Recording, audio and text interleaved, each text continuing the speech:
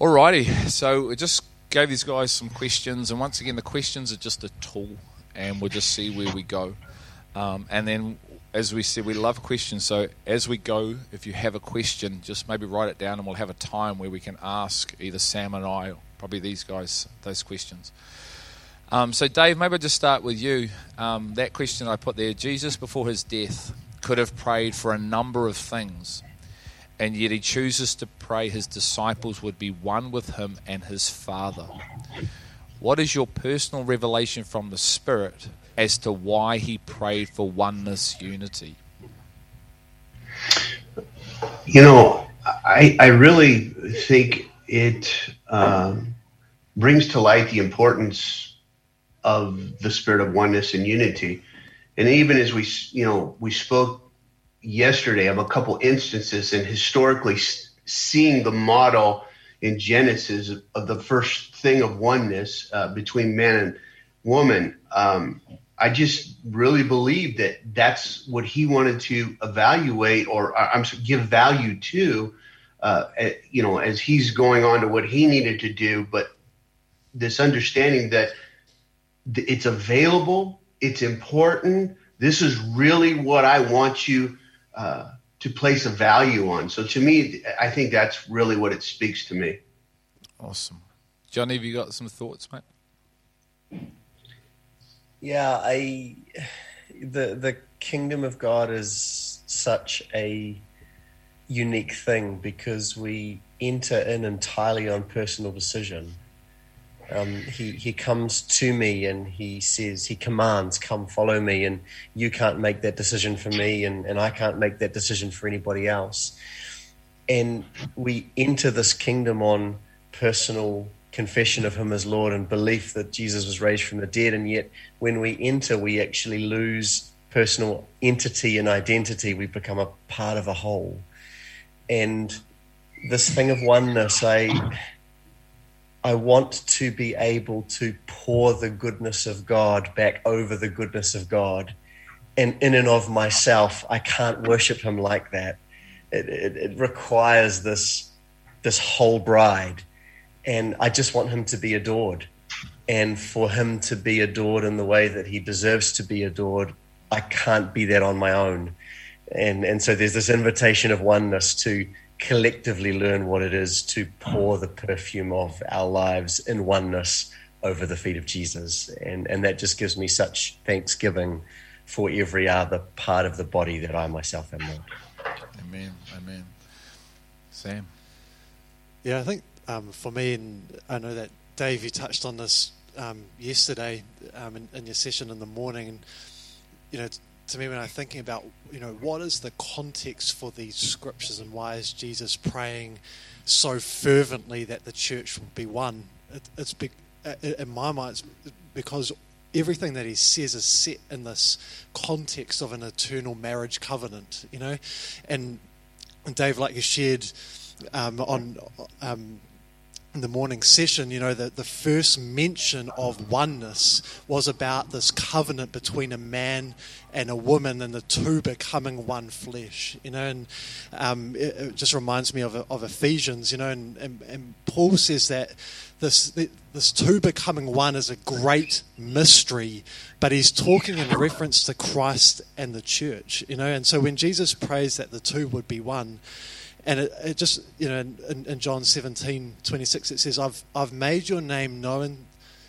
I've made your name known to them, and I'll make it known, so that the love with which you have loved me may be in them and I in them. And that in the context of a marriage covenant, Christ has loved us, but the oneness that he's looking for is that the love that he has for us just wouldn't stay external of us, that the love that he's loved us with would be the love that is actually formed in our hearts, that we'd love him with the same love that he loves us with. And so there's this divine unity between the reality that exists in him and what exists in us. And so in the context of this great mystery, this marriage covenant between Christ and the church, which is a mystery that's been hidden in such plain sight through all of human history, you know, like right from the beginning of Genesis, God makes his intention entirely clear. And I don't know if there's anyone here that's read their Bibles before at all, but if you have read your Bible, you'll see that the mystery of the marriage is hidden in absolute plain sight right from Genesis all the way through to Revelation. So why is it a mystery? And is it a mystery if we've been talking about it every day for the last 3 days, multiple times a day, multiple times a session? And when Greg doesn't have an opportunity to preach in a session, he'll talk about it probably, 40, 50 times in between sessions, Is it really still a mystery? That's great. If it's right out in the open, but it's a mystery not because it's hasn't been written or hasn't been spoken. It's a mystery because it needs to be made real. And Paul says that there was a grace that was given to him to bring to light the administration of the mystery that's been hidden in God, so that the manifold wisdom of God might be now made known through the church to the principalities and powers in the heavenly places. So Paul's not about the articulation of a mystery, he's about the administration of it. So the mystery of the marriage covenant wouldn't just be something that we dialogue about, it'll be something that we enter into. And that's what his heart's for, this administration of the two becoming one. So that we have not just sessions over a number of days about talking about becoming one, but there's actually an administration of true spirit-birthed oneness in our hearts and in our minds. And so that we can actually love him with the love that he's loved us with, and the two have actually become one in reality, substance, power in our inner realm, our inner world, us and him and us, the two becoming one, So.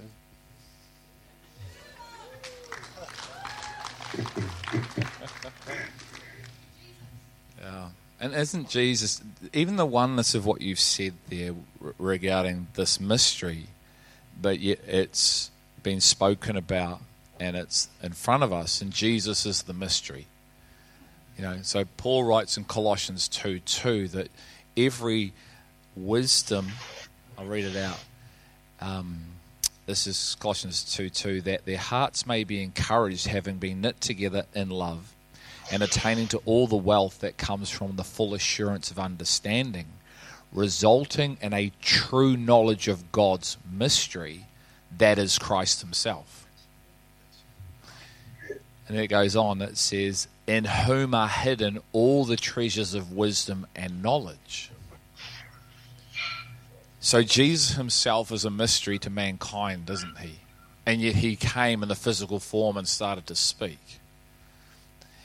And so he's the unseen one. And this mystery of the marriage covenant is contained in him. And this is the whole journey, which is the oneness again. So everything is a mystery because God has concealed it all. And it says it's the glory of God to conceal a matter. And the question you have to ask yourself is why? Like, why does God conceal things? And the answer is because he's actually looking for those who love him. Because it's connected to a marriage at the end of this. So he's looking for who actually loves him and who only says they love him. But you can't find this outside of him. And so in that, he's going to know your love for him because you will ask, seek, and knock. And want to know all the mysteries. And yet Paul also says, which I love, he says it's a great mystery. So it says the church are to know the mysteries of the kingdom of God, correct? Mysteries. And it says in 1 Corinthians 4:1 that the church are to be stewards of those mysteries. But the greatest mystery within all the mysteries is this covenant between Christ and his church. So if we don't have the greatest mystery down, then we only make sense of all the other mysteries, because the first gives context to every other mystery. Hence, the commandment is to love God with all your heart, because if you're in a marriage covenant in the flesh, the commitment that you make is to love the person with all you are, isn't it? And vice versa. And there is to be no other lovers in that context, in that covenant, because it's a covenant of two, correct? And the two are to become one, based on love. Now that's human love, which we know is conditional, and it's actually flawed.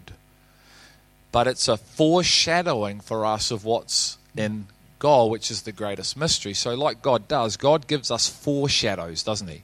Like the law was a foreshadow. It was not the substance of Christ. Okay? So God gives us all these foreshadows, types, so you can see them tangibly to help you connect with something spiritual. Because if he removes it, you're lost. Because we can't see God. So you have to hear God. So that's why God sent Jesus in the form of a man, so we could actually sort of connect, but he's still unseen, and he's still what he speaks in mysteries. So we don't understand and we don't know him, even though we can eat with him, and that's the picture of the disciples. So this oneness, and the reason why there's a oneness and why he prayed for oneness, because he's praying in context. So Jesus, what he's praying for is always in context to what he's looking at. So when it says the joy set before him, he knows exactly what that joy is and what he's looking at when he goes that cross, because it's part of the breaking, the bringing together of something that got lost, and now he's the fulfillment to bring his possession together. But if his possession is unaware of the main context of why he went the cross, we're left thinking it's about heaven and hell and sin, not sonship, and then going from sonship into being one with God. And this is why I said before, there's food on this table, and it's multiple food. Like it's not one food, there's different foods. So there's chicken, there's roast spuds, there's beef, there's lamb, there's pork. Even pork, eh? Even pork.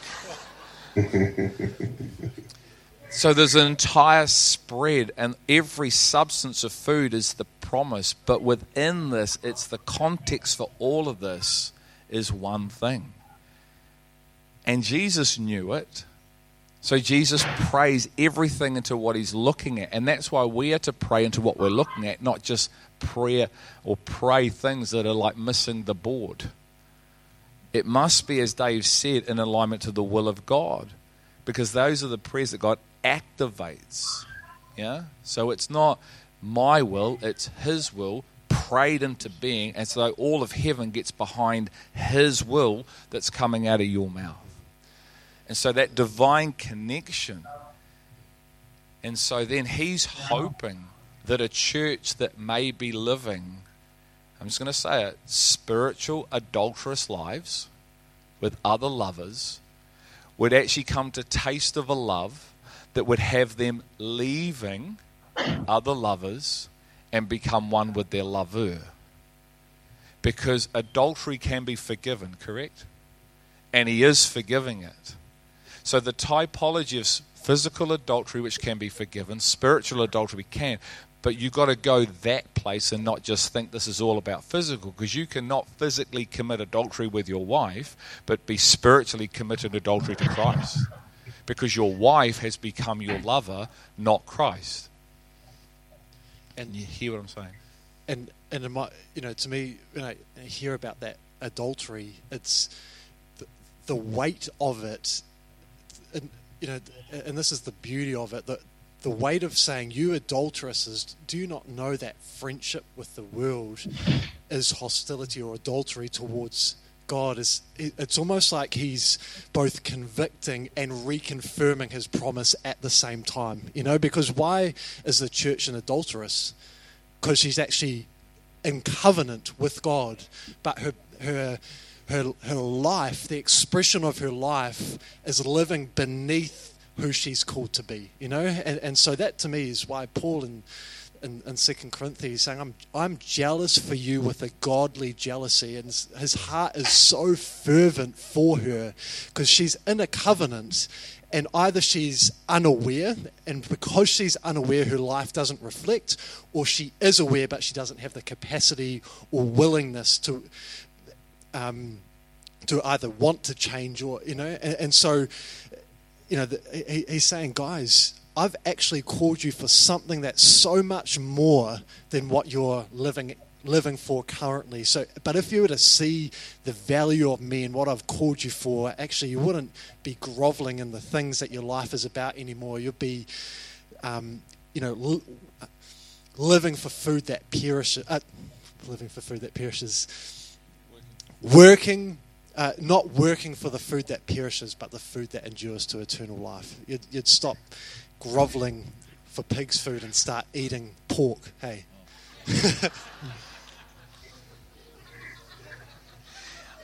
Before I ask the guys their thoughts, Johnny mentioned the message of the kingdom. And this is all attached to the message of the kingdom. So you have to be very clear in your heart and your mind that there's two messages. Okay? So there's John the Baptist message, which was a message of repentance for sin and iniquity. Okay? Then there's the kingdom message, where Jesus said, repent because the kingdom is at hand. So there's two repentance that's required. There's the repentance from sin and iniquity. Then there's the transformation of your mind repentance, because the kingdom is now at hand. Now, unfortunately, the church has really predominantly only preached John the Baptist message. Stop.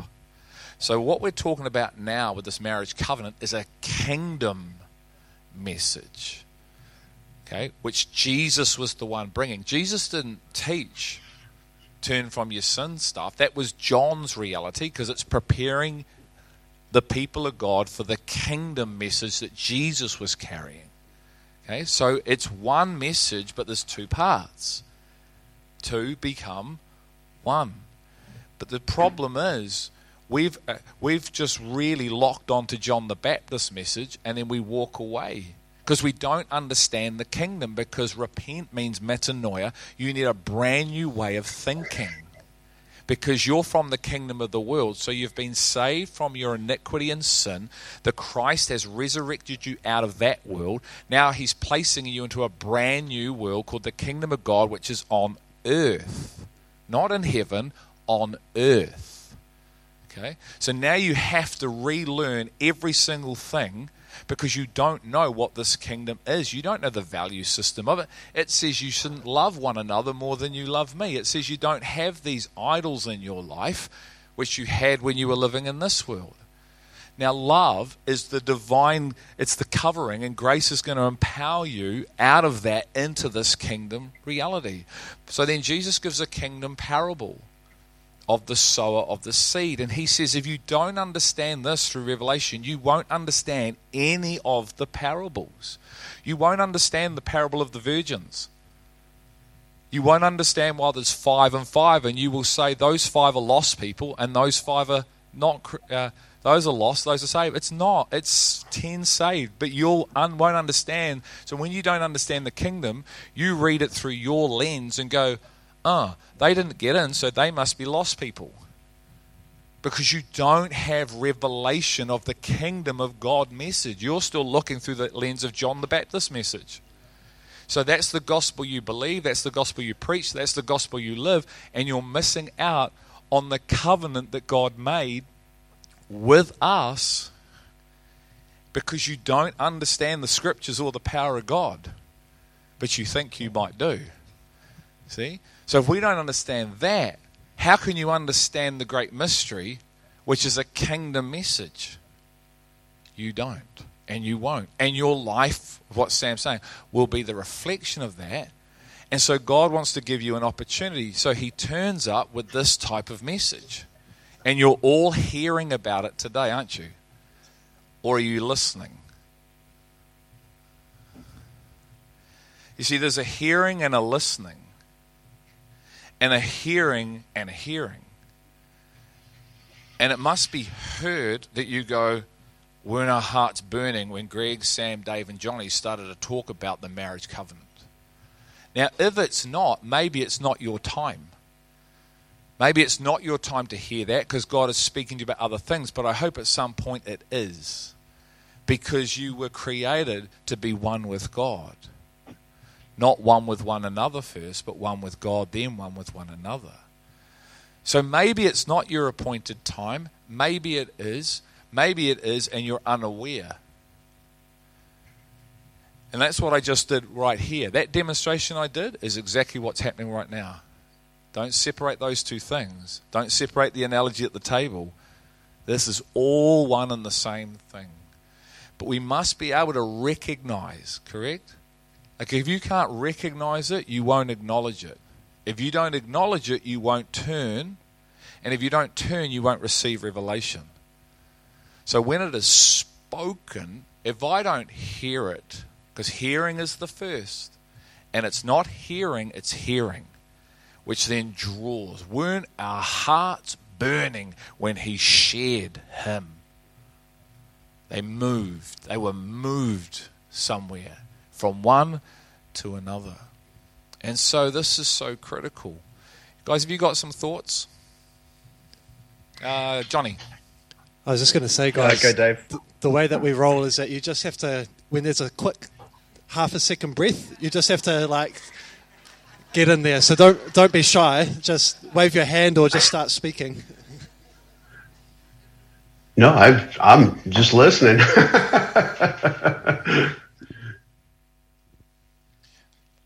Johnny, you got any thoughts?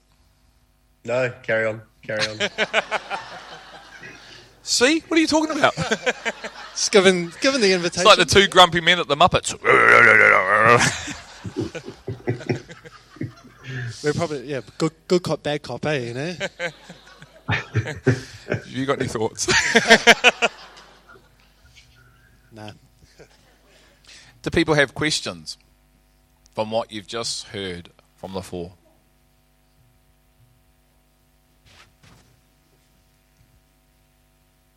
Can we get a mic maybe down here in the middle so people... Yeah, cool. Awesome. Hello. You said that Jesus didn't deal with sin, but he did say to the woman... what I meant was he didn't bring the message that John brought. So he'll talk about it, but John's commissioned to bring this message of repentance of water. Okay. And so then he's taking that. So yes, he will talk about it, but that's what John's commission was. Yeah. And so then he's actually bringing this other kingdom message. So it's a stepping stone, isn't it? That's what it is. It's a stepping stone. So yeah, he talked about sin, but John was entrusted with this message. Jesus was entrusted with this message. But like either or, you'll see John talk about the kingdom of God. But it's not their main thing. And I feel like that's a really good example even to describe the dynamic that's at play here, because go and sin no more is the woman caught in adultery, you know? And you see the Pharisees like drag in this woman in front of everyone and accuse her of being caught in adultery, and they say caught in the very act. I don't know what they were doing catching her in the act, you know, but I feel like they set her up, but yeah, but here are these religious people who are deeply concerned about this woman's physical act of adultery. And yet here they are, the people who are supposed to be those who are representative of God, dragging this poor woman in front of everyone and exposing her in front of everyone. These are the people who are supposed to be demonstrating his kingdom, selfless, unconditional love to this woman. Mercy. And yet within them, there's no capacity in them to cover her, to cover her sin and to love her like they're commanded to do. They're concerned about her physical sin. And Jesus actually addresses something that's so much deeper than her physical sin. He goes and he writes on the ground, and we don't know what he writes, but he says to them, "He who's without sin be the first to cast a stone." And while her sin was a physical one, what was their sin? She had physical adultery. What were they participating in right then and there in that moment?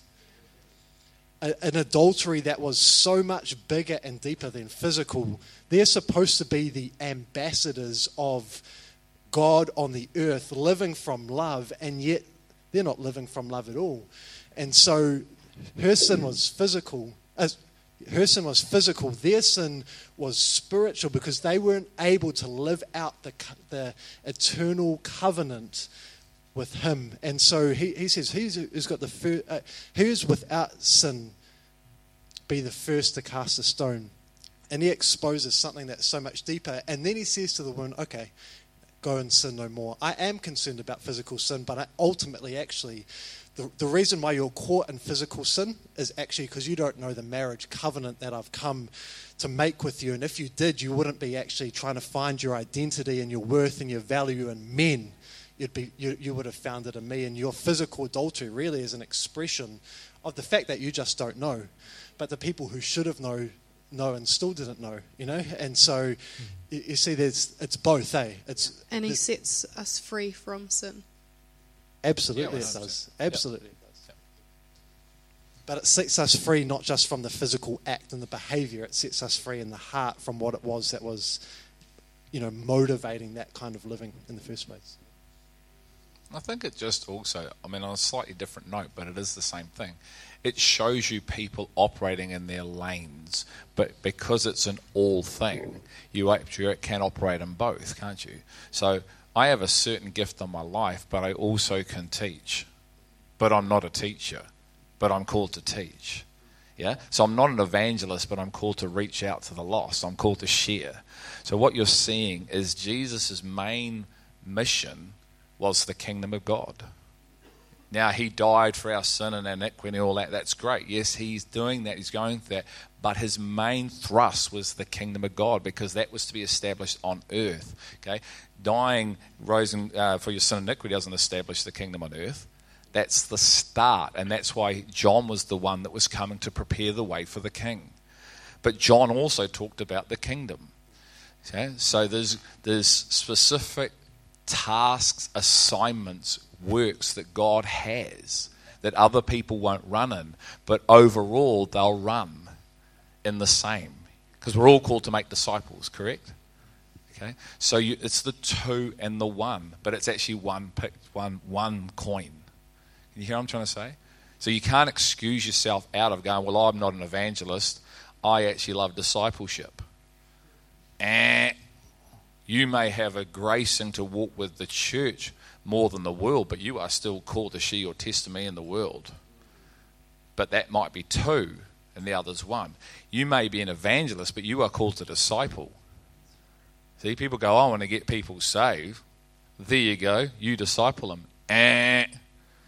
It's one thing, but within the one you can see the two. Okay, so that's really what I was saying. Melissa.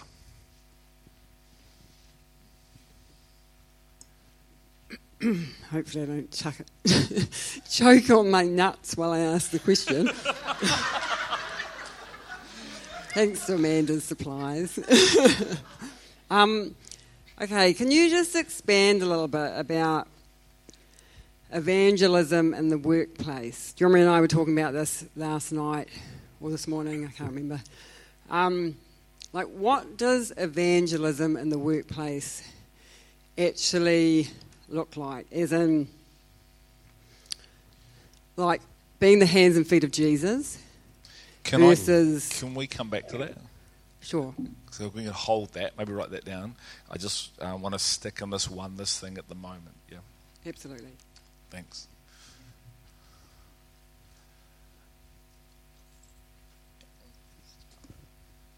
Sorry, guys. So the questions at the moment in relation to, I know I slightly talked about evangelism there, but sort of this oneness thing, this marriage covenant thing.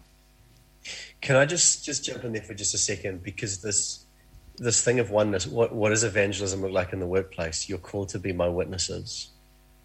You live looking for the person in the presence of Christ. And you live attending the presence of Christ.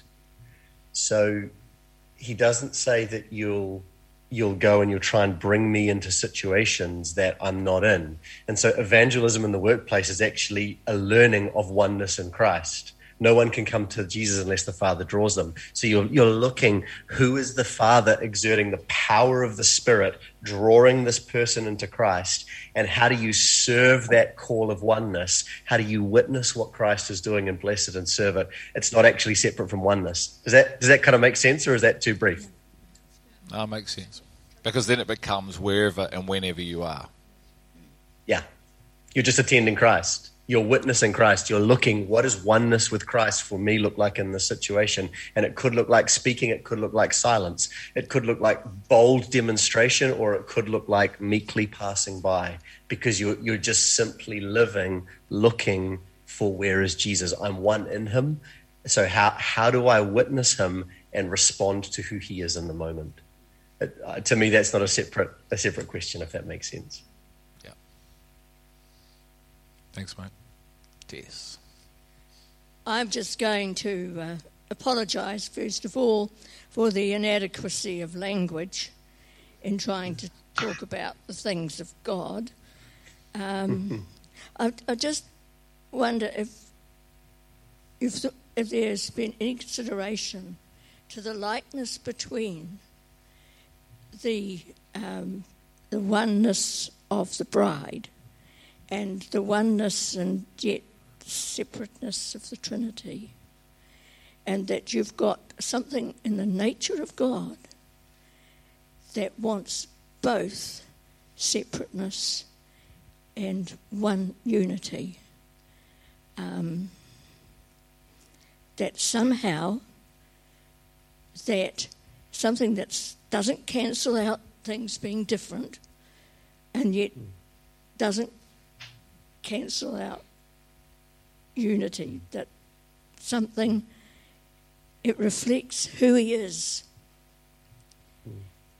I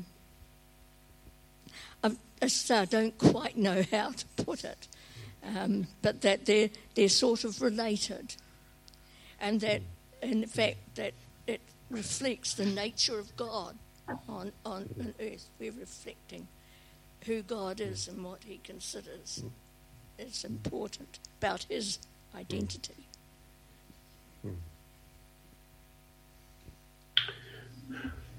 So, if I'm hearing correctly, I think really in this oneness, we also need to remember it's about the body united with the head. And let's even take it a little bit out of the marriage bride type of thing right now. Let's realize this oneness is the head of Christ and the body. And I think we talked about a little bit yesterday was this reality that because you're one in the body, you are you expose or you illustrate or demonstrate a particular dynamic of God. I mean, God is so vast that not one of us could contain the fullness of who he is. But because of gifting, because of a measure of grace, because of a measure of faith that he's put in each one of us, being part of the body, when you do go out, yes, you are exhibiting godly attributes, godly characteristics. You are, I think I said it yesterday, you are a specific piece or stamped image of God here on earth, if you will, that allows you to for the whole world to see. So I don't want to lose the value again of this of when we become part of the body. Each has its own gift. Each has its own responsibility. Each does its own thing. Each is just as important to show what God wants to show through each one of us. Yeah, I think the challenge once again is, hear, O Israel, the Lord is one. And so there's a hearing that's going to bring you into a faith where you can see as one all the multiples. But it's until you enter into that oneness that you actually make logical God sense of the multiple. So God gives us multiple names to express us as a people, doesn't he? But it's actually just one. So he says, your saints. Well, are they different from sons? Are they different from bondservants? Are they different from the church? Are they different from the body? Are they different from the bride? Are they different from soldiers? Are they different from disciples? So he names and gives names for these people that in the multitude have a different expression, because a soldier, the expression of a soldier is very different from the expression of a priest, but they're the same person.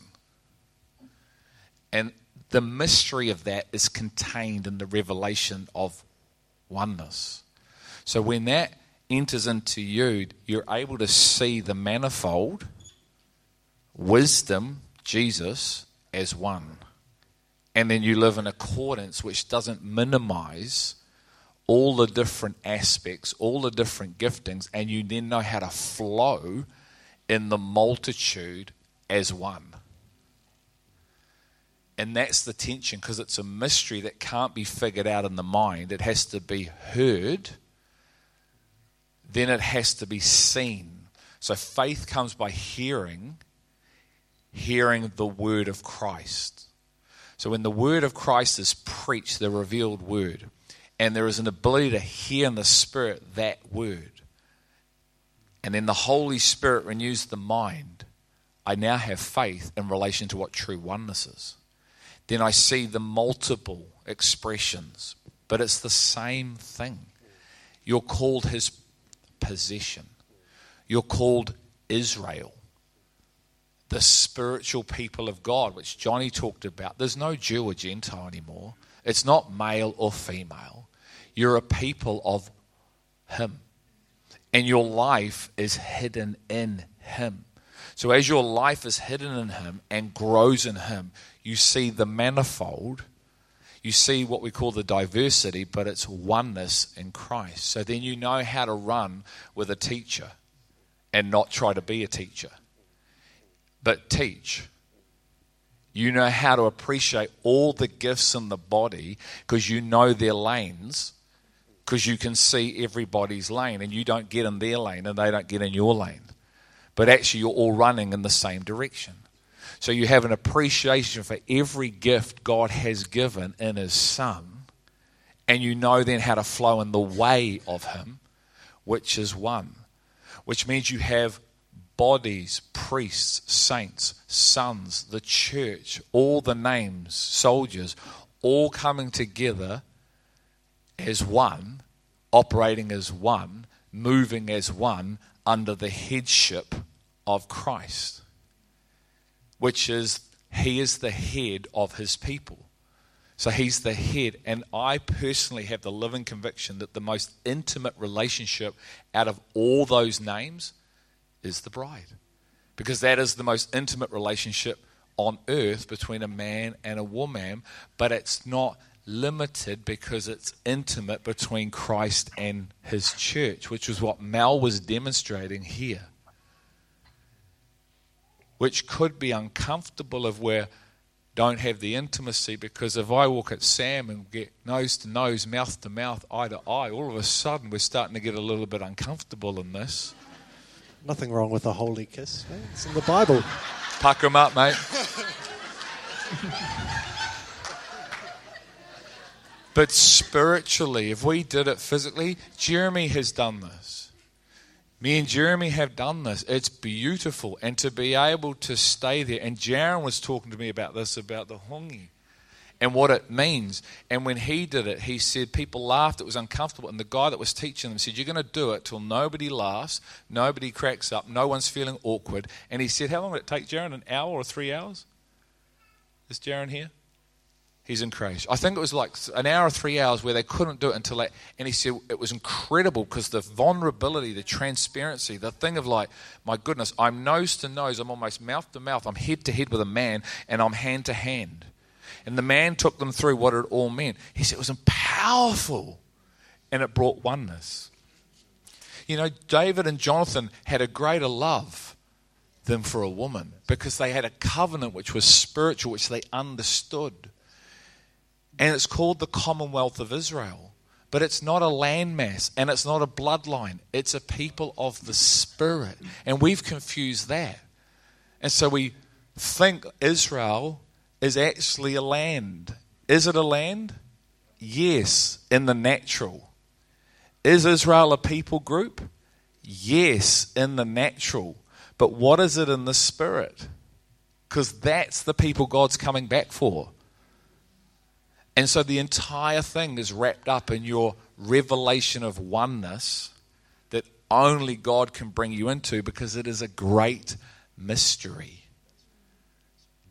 The fact he tells you it's a mystery is the reality of it's mysterious, but he wants to reveal it so it becomes your known reality. And until we're in that, the gifts will oppose each other. People will try to run in other people's lanes.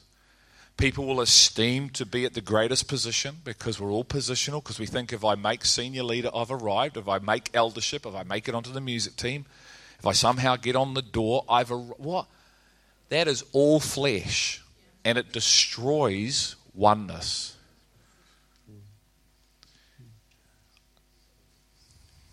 Can I just read this, because this is in Ephesians 4, and it starts by saying, be diligent to preserve the unity of the Spirit and the bond of peace. There's one body, one Spirit, just as you were called in one hope of your calling. One Lord, one faith, one baptism, one God and Father, who is over all and through all and in all. But to each one of us a grace was given according to the measure of Christ's gift, And then he goes on to talk about, he gave some as apostles, prophets, evangelists, pastors, teachers, for the building up of the saints, for the work of service, to the building up of the body of Christ. Now listen to this. Until we all attain to the unity of the faith and the knowledge of the Son of God, and to a mature man, to the measure of stature which belongs to the fullness of Christ.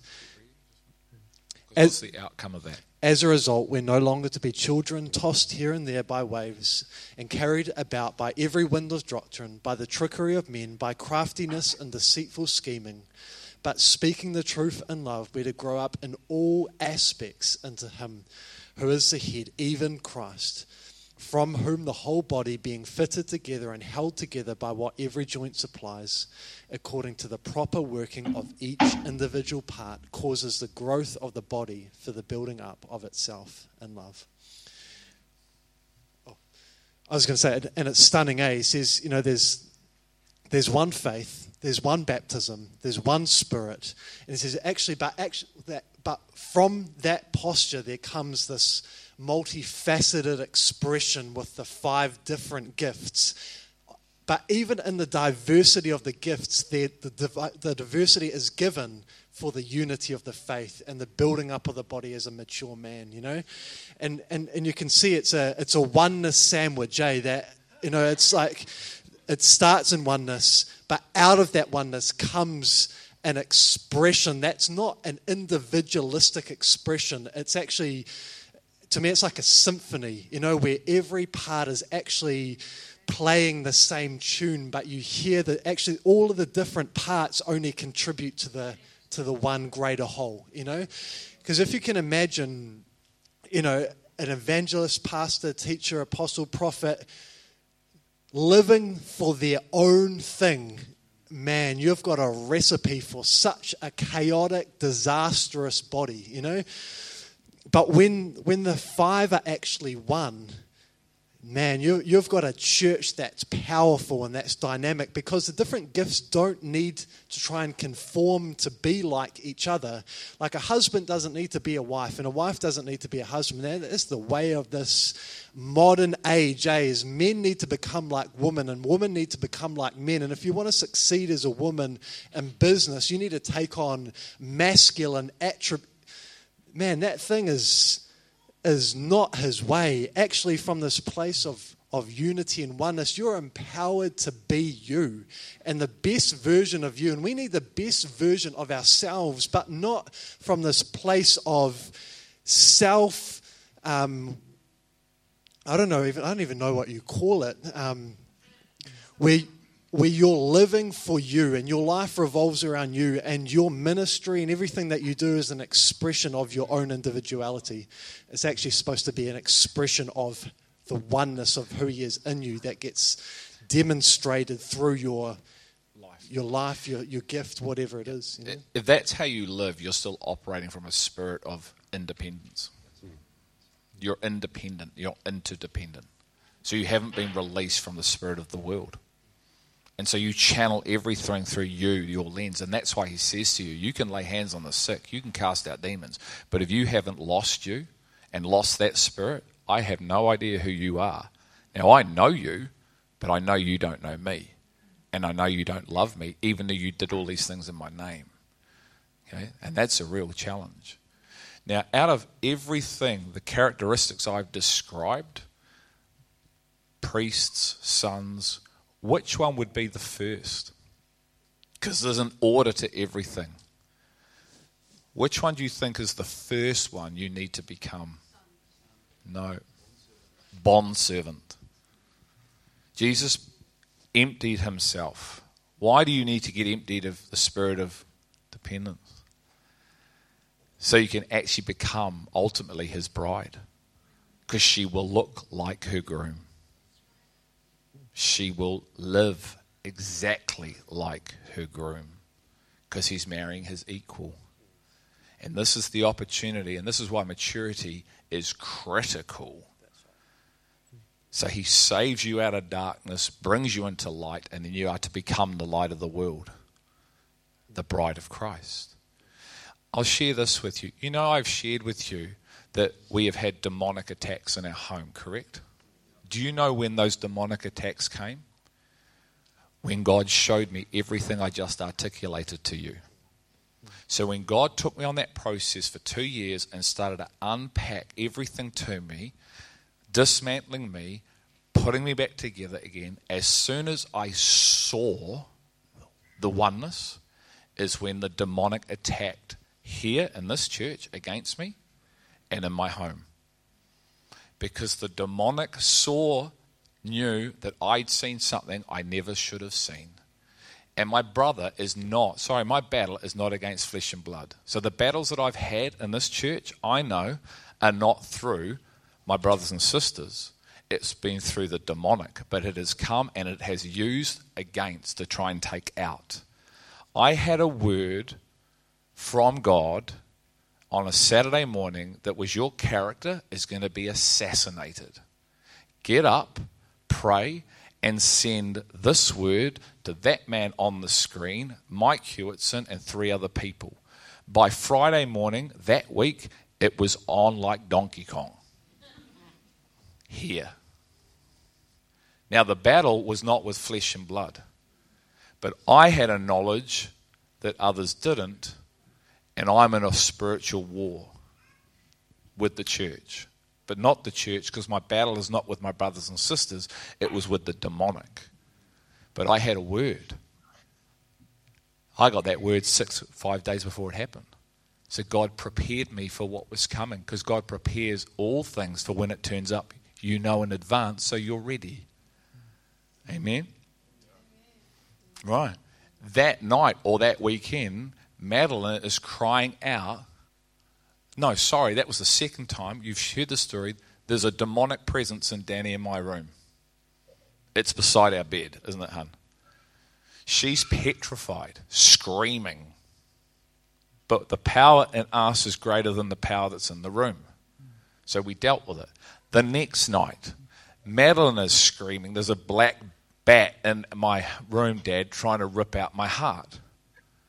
Like, this is what this goes to, guys. This is real.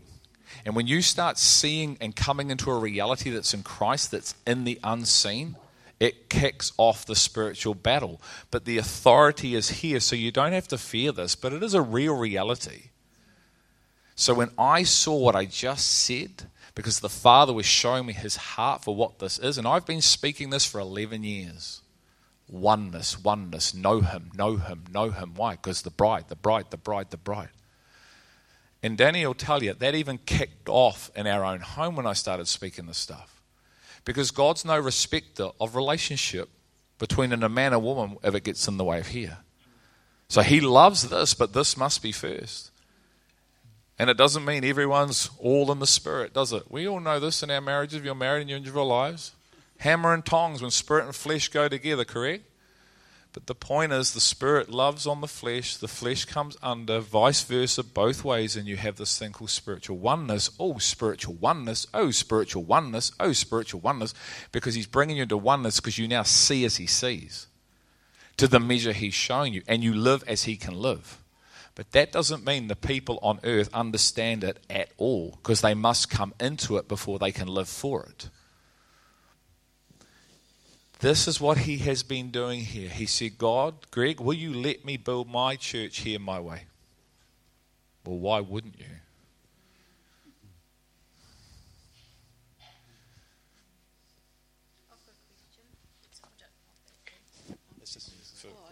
Okay. My question is, you know how a lot of churches give themselves labels, like we're the Baptist church and denominations and things like that. Do you see that just as like a man-made construct and no place in the kingdom of God? Or is it perhaps a reflection of different aspects of his character that church is moving in? I don't have the answer. Good question. What do you guys want to There's this take it? thing. Yeah, look, Sam mentioned before, I have a godly jealousy towards you because I betrothed you to one husband, Christ. And there's this reality of, like, I'll never forget being on staff at The Rock, and you know, this is over a decade ago, and having really authentic, deep relationship with Greg and with Danny, and Bex and I spent time in their home, and they knew us from not being together to being together to being engaged to being married to really journeying through some of the spiritual attack that Greg was mentioning. And the Lord had called us to The Rock, and we were letting him build his church in all the ways that we knew how, and his grace was covering us in all the ways that we didn't.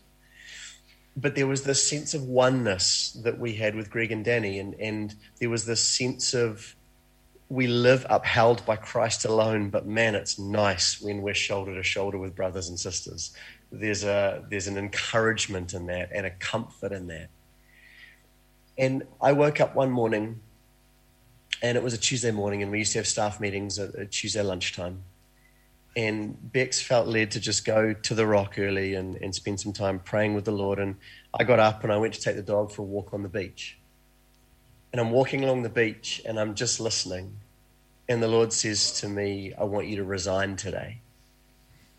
And I say to him, okay, but how do I tell Bex she loves what we do?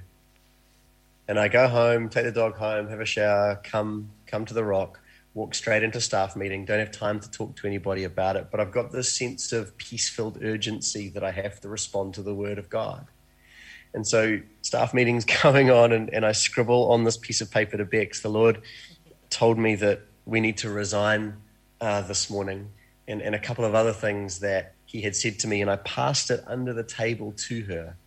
And she took one look at it, and she looked at me, and she smiled, and she ticked everything, and she handed it back. And we got out of staff meeting, and we started talking. And while I had been walking along the beach listening to the Father, she had been sitting in the office at The Rock listening to the Father. And the Father had said to her, I want you to resign today. And she had said to him, but how do I tell Johnny he loves what we do? And then together we went to Greg. And this is the point I feel like the Spirit is trying to bring up, is that we're under the authority of Christ, but we don't dishonor the authority of Christ in one another. And so we came to Greg with, this is what we're not giving you a decision. I think the way we articulate it is that we're not telling you what we're going to do. We're offering you what we believe the Lord has said. And he sat and he listened to us and he didn't say a word. And then he looked at us when we finished and he said, I hate it. I hate it. I hate it. I don't want you to leave, but it's right. And so he blessed us in that moment to resign and to leave. And here's the thing that I believe what happens with the question of Baptist and The Rock and The Street and Life Church and Hillsong and all the things. It's incredibly difficult to create an entity and then not betroth people to that entity. So we had been offered a position, a role in the community, which was a response to gifting, but Greg never betrothed us to that community. Greg and Danny were living, serving our betrothal to Christ. And so my preference would be that we just don't create those things because we actually don't need them. We're the called out, gathered ones. You know, people say, I belong to the rock. No, you don't. You belong to Christ. If you belong to the rock, your identity is going to be built on a false foundation. People say, Greg is my leader. No, he's not. Christ is the leader, and Greg demonstrates the leadership of Christ. But if he is purely demonstrating an apostolic reality, then it will point always to Christ the apostle and Christ the leader, never to Greg the apostle and never to Greg the leader. That's why Jesus says, don't let anybody call you leader. Don't let anybody call you father. Don't let anybody call you teacher. Demonstrate those realities. But the demonstration points to me and me alone because you've been betrothed to me. And so I'm yet to discover an environment where those entities have been created and upheld where there is a purity of betrothal to Christ. So I'm not saying they can't be. I'm just saying I'm yet to see a pure demonstration. And so when we came to Greg and said, hey, in our betrothal to Christ, Christ is leading us to leave. We don't know what to. We don't know what we're going to. And look, the oneness that we have demonstrates this because not once has Greg said to us, guys, you need to plant a church. Not once has Greg said, hey, guys, there's a revelation, there's a relationship that we have. We want to talk to you guys about planting the Rock, South Africa. The conversation's never existed. Not once have I come to Greg and said, the Lord has led us to this revelation of God places the lonely in families, and there's the spirit of adoption that he's out working and revealing through our lives. And we just really believe it's super important that every single person at the Rock adopts a child in New Zealand because that's God's heart. We don't do that. That's not what this relationship functions on. It functions on this like, I look at you and I see your betrothal to Christ. And I look at me and I see my betrothal to Christ. And so we have oneness in the betrothal. Doesn't matter whether the expression is South Africa, New Zealand, the Rock, or children. I don't know Dave personally, but his expression of betrothal is going to be different to ours. And yet we have this spiritual fellowship in Christ because it's not based on Baptist. It's not based on the Rock. It's not based on David Lake Ministries, Arizona. But those things don't feature in our oneness. And so we're free to celebrate the unique expression of one another without asking anyone to spiritually adulterate themselves because they're being conformed to something other than Christ. It's great. You know, when you see the, can you guys hear me? Yes, mate. Yep. Yeah. When you see the real thing, and I'm right on board with what Johnny has just said.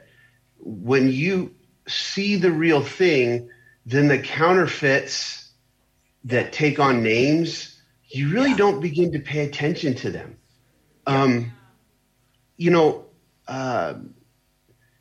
When I first got saved, we were exposed to the charismatic church, and we were,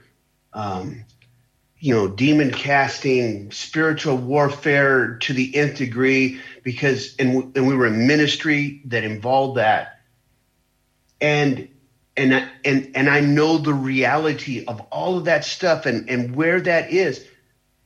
But the more I get consumed with Christ, I find myself talking less and less about the devil. So good. And that's not denying that anything doesn't exist. I have all the tools in the toolbox to do what I need to do. But you become so consumed with that which is real, with that which is true, that you just kind of watch the counterfeit stuff. Yeah, it's there. I know. But you just don't give it any credit because you're just so consumed with the light. And so, Johnny, wonderful explanation, because I agree 110%. It's awesome, guys. It sort of leads into this question. I thought just question 4, why is oneness of spirit? No, sorry, question 5. What is the difference between unity of spirit and conformity of flesh? What is the difference between unity of spirit and conformity of flesh. Sam. Yeah, it feels like those words is, sound so similar, but they're so worlds apart, eh? And I think to me, unity of the Spirit is having one heart and one mind, whereas conformity of the flesh is trying to look like someone else externally, and so it can take on so many different forms. It can be physically, it can be putting on a tropical shirt to come and preach at the Rock on a Sunday morning, because that's the kind of the fashion style here. That's Paul Costello, mate. I wear bananas. Sorry, mocking the bananas, but there can be a pressure to somehow mold to fit the environment that you're in, but that's physical. I feel like that's far less subtle, but what can be more subtle is actually me needing to feel like, because Greg has a gift on his life, that I somehow need to perform and behave in the same way that he is. And so what that can look like is trying to play his role, as opposed to actually from Christ in me being everything that I can be and bringing my part and doing what it is that he's placed on my life well, that would actually complement as opposed to somehow manipulate to try and have the same external image, And so to me, there's a massive difference between true spirit-birthed unity, which is that you're of one heart and one mind, while there might be a different external expression. And to me, the difference is one is ornate, authentic, and organic. It comes from the Spirit, and it's birthed from Him in you, that you're not told or shown what to do. You just do, and you just live, and you just be because of Him in you.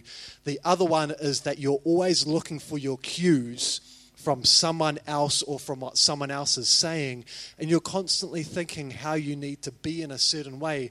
And if you're living from conformity, you'll ask questions like, how do I do this? How do I do? How do I be? Because you actually don't have a reference point within you for what an authentic expression of unity and oneness with Him looks like. And so you're always looking for an answer externally to try and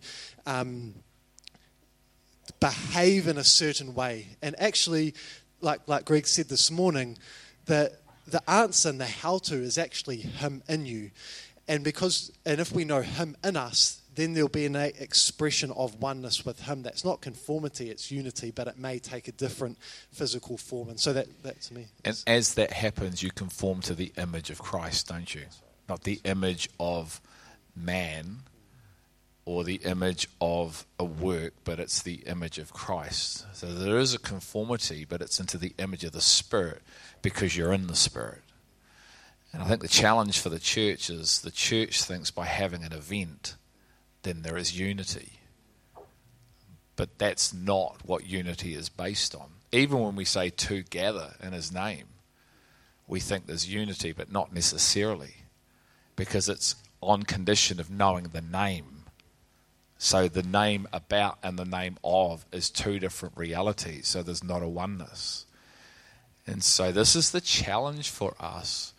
And this is taking us from maybe being a people who are two into a people who are one. And so this is, I think, the greatest challenge for the church, because in my 22 years of following Christ, it's based mainly in the church around achieving a common goal. And so we try to win people to unity over a common vision. And even that's back to front, because vision is sight. So we even confuse vision and purpose. So vision is the ability to see that faith is associated with. Then you live a purpose, which is Romans 8, which is being conformed into the image of the Son of God. So it has nothing to do, ultimately vision and purpose has nothing to do with works. It has everything to do with the ability to see the purpose of God for the church, which is Romans 8, 28 to 31, that we would all be conformed into the image of the Son through the Holy Spirit. Then we're actually going to do the works that God has prepared for us before time, that he leads and empowers, which is what Dave was saying the other day, not any works. But the challenge is we don't know how to do that. So we create... Could you not say, I'm sorry, but could you not say that the pandemic worldwide enabled, it was almost God using this to stop the works mentality, because it caused us not to be able to meet, and it really caused your walk to be more focused on what it was supposed to be. So I'm just adding to what you're saying there is that really God in his mercy, if you will, gave us this time for things to stop so that those who are true followers of him end up refocusing, because I didn't lose anything by what happened here. My walk with God was just wonderful anyway. So it just looked a little different. But there was a lot of people who got separated out of that. And there was other people who God says, hey, you were looking at the wrong thing. You had prioritized that which was wrong. So continue. But I think that has to be, we need to realize and see what God has done these last 2 years to get us, the church or his body, refocused on what it needs to be. And that's the beauty of what you just said. We need to see what God has done. Because for me, the question was, what is the difference between unity of spirit and conformity of flesh? It's the power source. Unity of spirit is something that happens to you. Like you literally, the sovereignty and this love and the Jesus as Lord and Master and Lover and King comes and seizes you. And you literally live in this reality of, where else can I go? You and you alone have the words of eternal life. I am stuffed for anything else. And unity of spirit happens to you. Conformity of flesh happens by you. You have to exert yourself. But unity of spirit, you have to yield yourself. And you don't even know how to yield yourself, because you try and move and surrender, and then you realize that your surrender is not adequate, and so you have to just come back to Jesus and give permission to him as master, not me as follower. The value is on his loving lordship, not my servanthood. I am a slave to Christ. I'm a bond servant to Christ, but the value is not on that, because he chose me first. I didn't choose him. And so true unity, like for the last 10 years, I've not once thought, how do I have unity of spirit with you people in the room? I've honestly not asked that question, not once. It's not in my framework of thinking, because how do I'm the clay, he's the potter. I'm the defined, he's the definer. I'm the created, he's the creator. And so as soon as it's like, how do I'm kind of starting in the wrong place. How does he? And then, yes, I have to respond. I have to step in. He comes to the door. He knocks. I have to open the door. But it's him that comes in and dines with me. It's not me that pursues. But as he comes in and dines with me, there's a power within me to go and sit down at his table. How does that work? There's this beautiful reality of unity of the Spirit happens to you, and it's his work. It's beautiful. And I don't want to put Selwyn on the spot, but just as a testimony, can you just share maybe the oneness that we have, and just from that day that we met, and just what was going through you? Is that okay? This is Selwyn, everyone, from Kaitaia.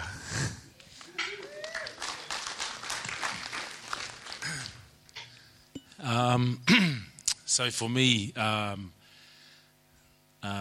met Greg. How many years ago was that? About 3.5. 3 years, 3.5 years. Just at a men's, I think it was a men's barbecue. My heart had been through a whole lot of turmoil within the body of Christ, stuff that was out of my control, a lot of it. But my heart was trying to seek a sound, or I knew of a reality, but I couldn't put my hands on it. And then I met Greg at this barbecue. There was about 30, 35 of us. It's quite a big group of guys. And I went along because I was I was going to a church then. And Greg was the speaker that morning. I had never heard him before or met him.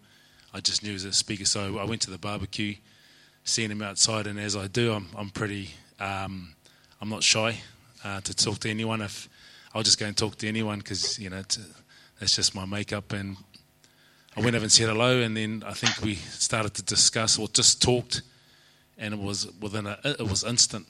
Something inside of me just stood up. Like for a long time, the spirit man inside of me, the spirit inside of me was really, I guess there was a lot of hurt and a lot of stuff I couldn't really describe. But when he opened his mouth, it was like it's like in the Bible with Mary, and then something moved, and it was like just through a conversation, something just stood up and came alive for the first time in a long time. I knew that there was something in this conversation. And then within 15 minutes of talking, the group slowly went inside. And for about 2 hours, he was the guest speaker. He was meant to be in there talking with everyone else. But him and I just started to engage, and that felt that connection, that oneness straight away. It was something I couldn't put words to at the time, but I just knew I had to be connected to that and discover what that looks like going forward for us and for myself as well. So it's been a powerful experience, and that's why I feel the way I feel here. It's like people have asked me already, what church do you go to? I say, The Rock. And they look at me, they've looked at me like, The Rock. You in Kaitaia? I say, yeah, The Rock. It's Big like, yeah.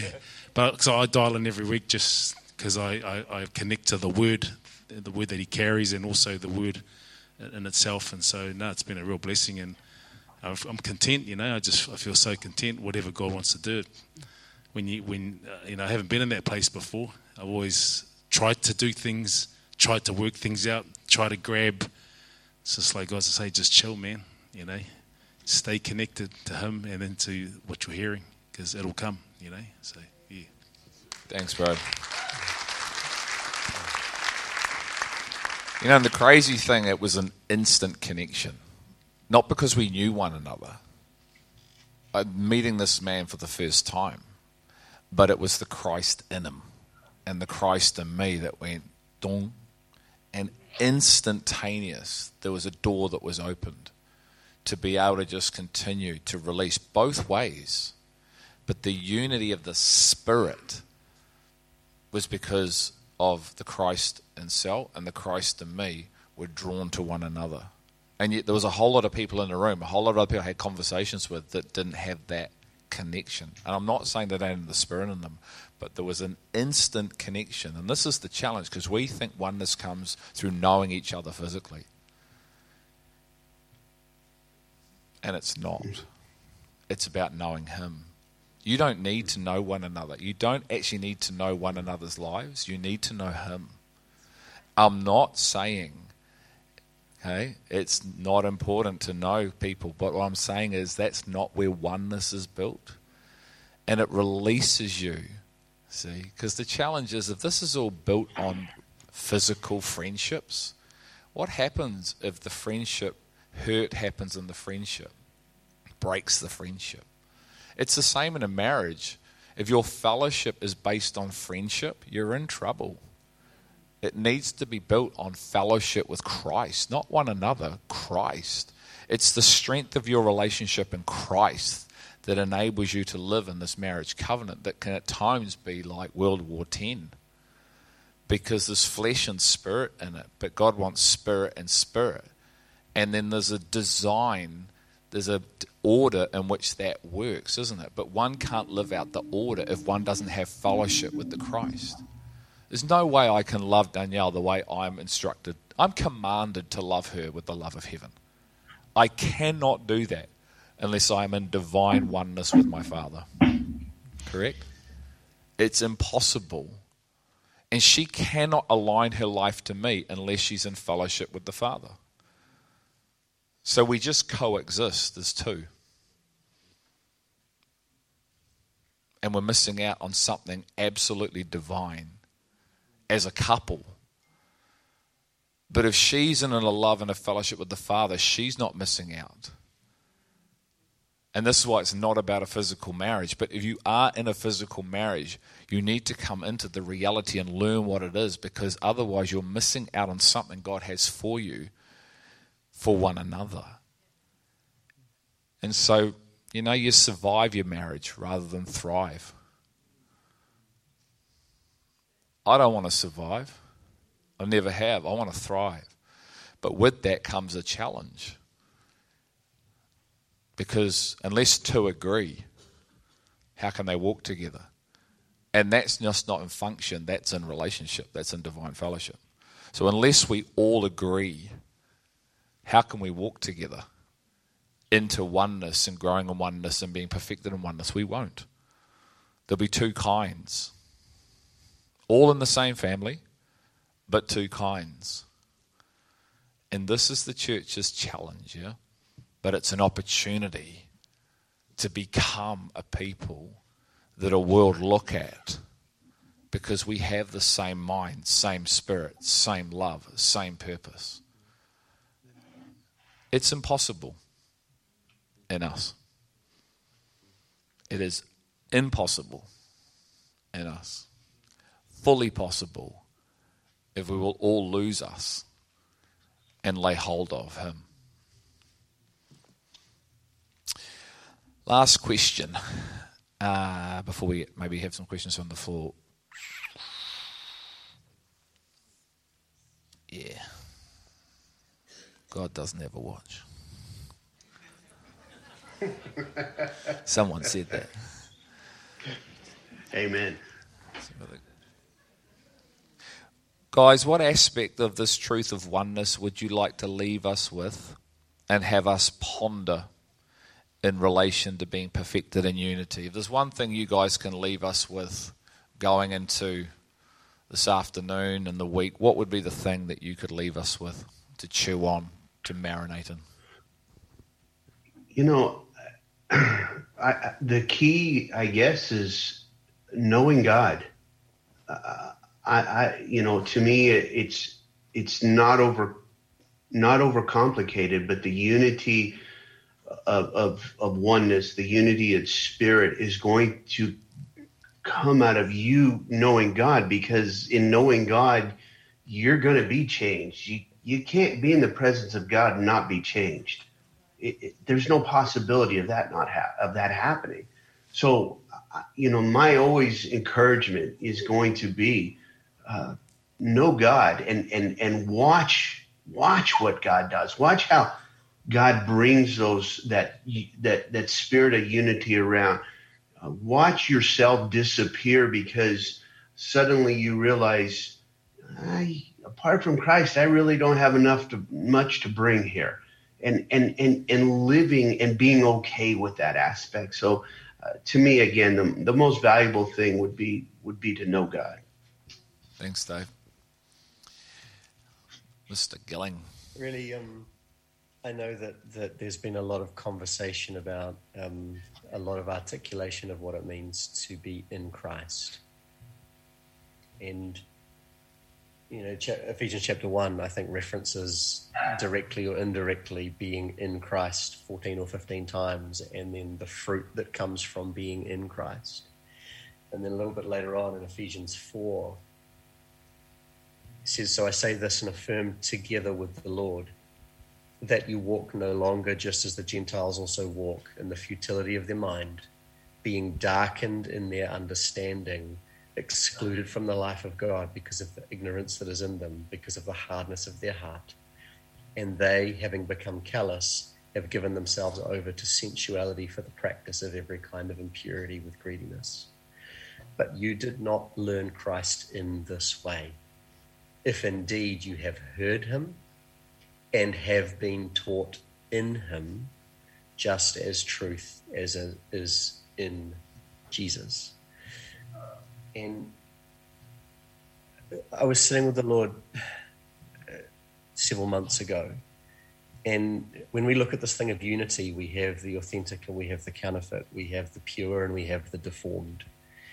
And the Lord said to me, our current spiritual deformities reveal historic spiritual abortions, where we try and do unity because the perspective of unity hasn't been formed within us in the womb of Christ. And we haven't been taught in Christ. And you hear this come out over and over again. Greg mentioned it before. For you yourselves have no need of anyone to teach you anything, for the anointing that abides within you teaches you all things. Again, test everything. Not an exhortation to test through your knowledge of doctrine, but to test through your communion. Does this come from the womb of Christ? And we as a church decry abortion on the earth, and yet we suffer from the very same thing in spirit, where somebody has been being formed in the womb of Christ and somebody else has reached in and grabbed them and tried to rip them out because of some deformed perspective of oneness and unity. And the thought that I feel that he wants to leave is that oneness can only happen by being in the womb of Christ. And then at the time that is right, that the baby doesn't decide when to get born. The baby doesn't be like, sweet, I'm ready. And the womb is a beautiful, comfortable place, but it's also an uncomfortable place because every other voice is muffled. You can't really hear, but you feed. You don't know what you're about to be born into, but you're growing to be ready to be born into that purely, to carry on right formation in the public, because you've been perfectly formed in the hidden. And I would exhort you to, if you don't know oneness in the spirit, be blessed to be taken back to the womb of Christ. It's completely impossible in the physical. If a baby comes out deformed, you can't pop it back in the womb of the mother, but it is completely possible in Christ. That if you're living in spiritual deformity and you don't, Greg just said before, we have to all agree. But that's not an exhortation to figure it all out and agree in doctrine. Agreement is just the fruit of mutual submission. We agree because I see Jesus leading you and you see Jesus leading me, and it looks way different, and maybe he's doing different things and the womb is forming us in different ways, but I see that it's Christ. And I would just encourage you, if this is something that if you're listening to this and you're like, it doesn't make sense, I kind of don't know what's being spoken, it's confusing, Greg said this, but Johnny said that, Sam said that, but David said that, like, doesn't fit together, just bless him to put you back in the womb. And then there'll be this moment of birthing where you're birthed to the outside, and oneness, you continue on in this journey of growing in oneness in the public, having been perfectly formed in the private. And I'd just encourage you in the womb of Christ. Awesome, guys. Thanks heaps. Does anyone have one burning question? I want it to be burning on your heart that you'd like to ask these guys in relation to anything that you've just heard this morning, or Sam?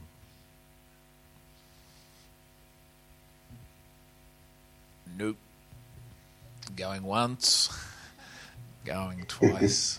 Okay, that's awesome. Guys, thanks for joining us this morning. Let's show our appreciation to these guys. It's just awesome.